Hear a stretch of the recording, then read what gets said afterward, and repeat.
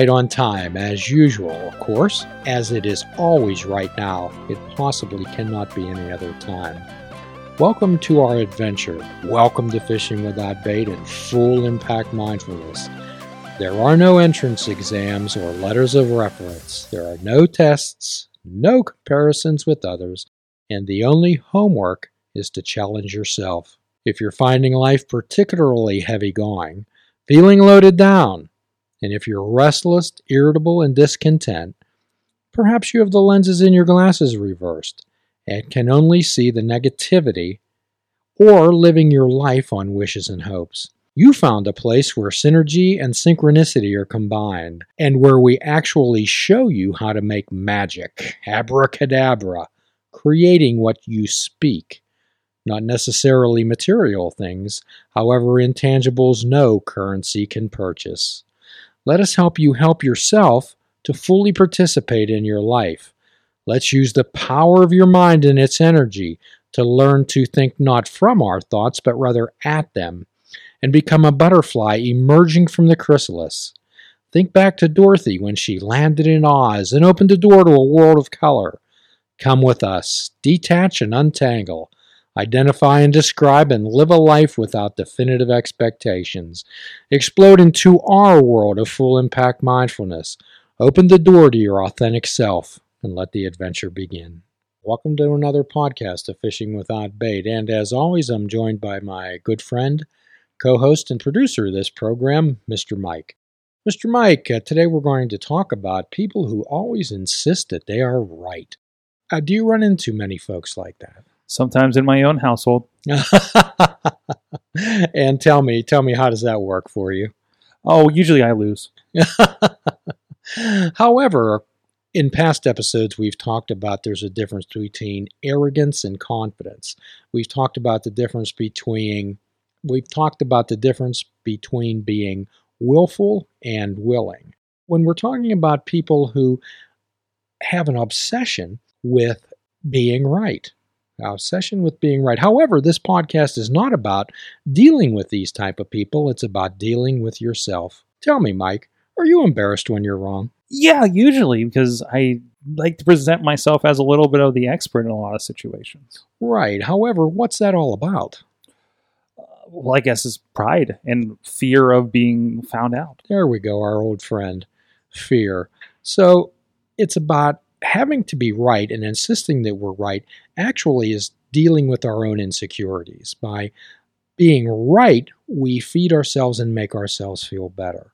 So, Mike, how often do you preface a remark, or have you heard someone preface a remark with, "This may sound stupid," or "This may be a dumb question"? Oh, all the time. And usually, especially when we're kind of teaching people, there's a lot of, hey, there's no stupid questions here. All of us have asked that question at a time. So, Mike, really, you've heard this old line that the only stupid question is the one that is not asked. Absolutely.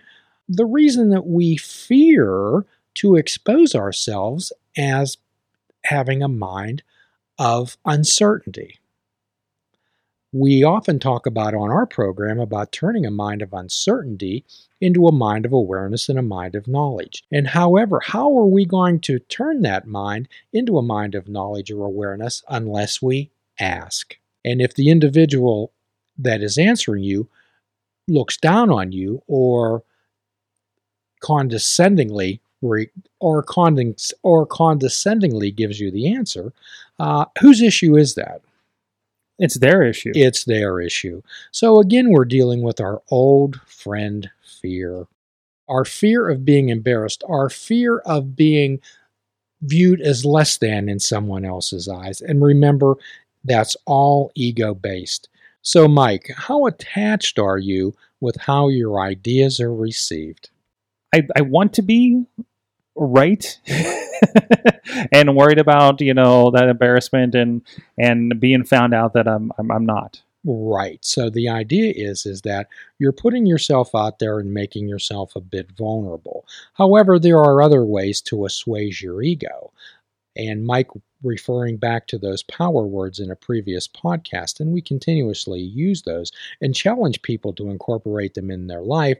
And those words are, I am and I choose.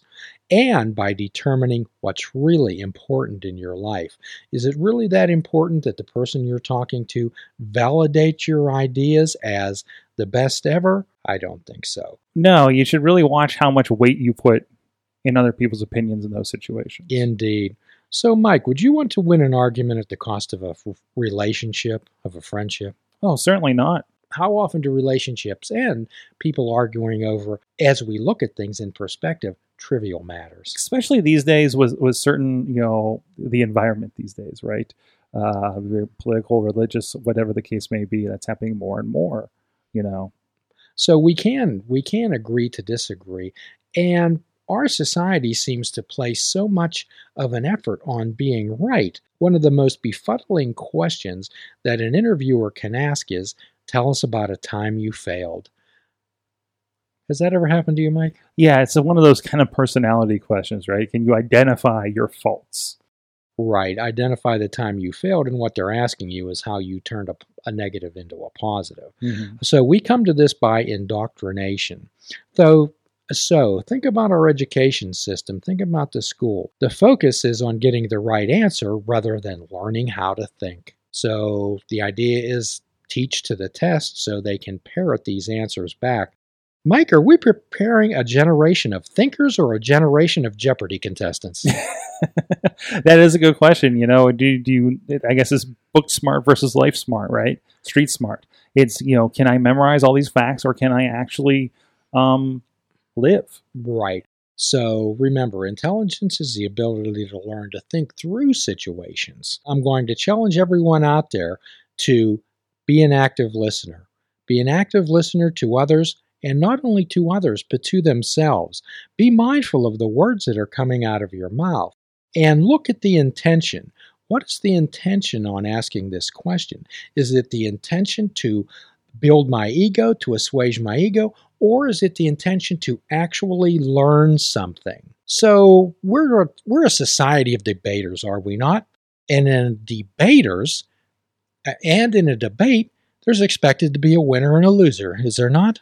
Absolutely. Well, my challenge out there to everyone to develop a new form of debating where each side actually hears the other, identifies the common ground, and perhaps a compromise could be reached. And that's my challenge. That's my challenge for a new debate system where a compromise can be reached by listening to each side. So, let me ask you, how can we win by losing, Mike? Our magic math, addition by subtraction? Oh, you can win by losing an argument, but learning something new. Indeed. And getting back to my origin story when I talked about my great Uncle Harry back in the Depression, when people were coming into him and returning the merchandise that they'd bought from his department store because they couldn't pay for it. And he put an advertisement in the paper saying that he forgave all debts, both business and personal. So many and he lost his business. So many people would think that he lost everything, wouldn't one? His answer to that was, it was the right thing to do. Absolutely. You create kind of a different kind of equity than money. So is respect and honor worth more? Definitely, because those people will come back when the opportunity precedes itself. So would you rather be an individual of honor or an individual of wealth? What gets you further? Indeed. I often, we have this conversation a lot in my business, we're like, hey, are we making enough money off of the things we do?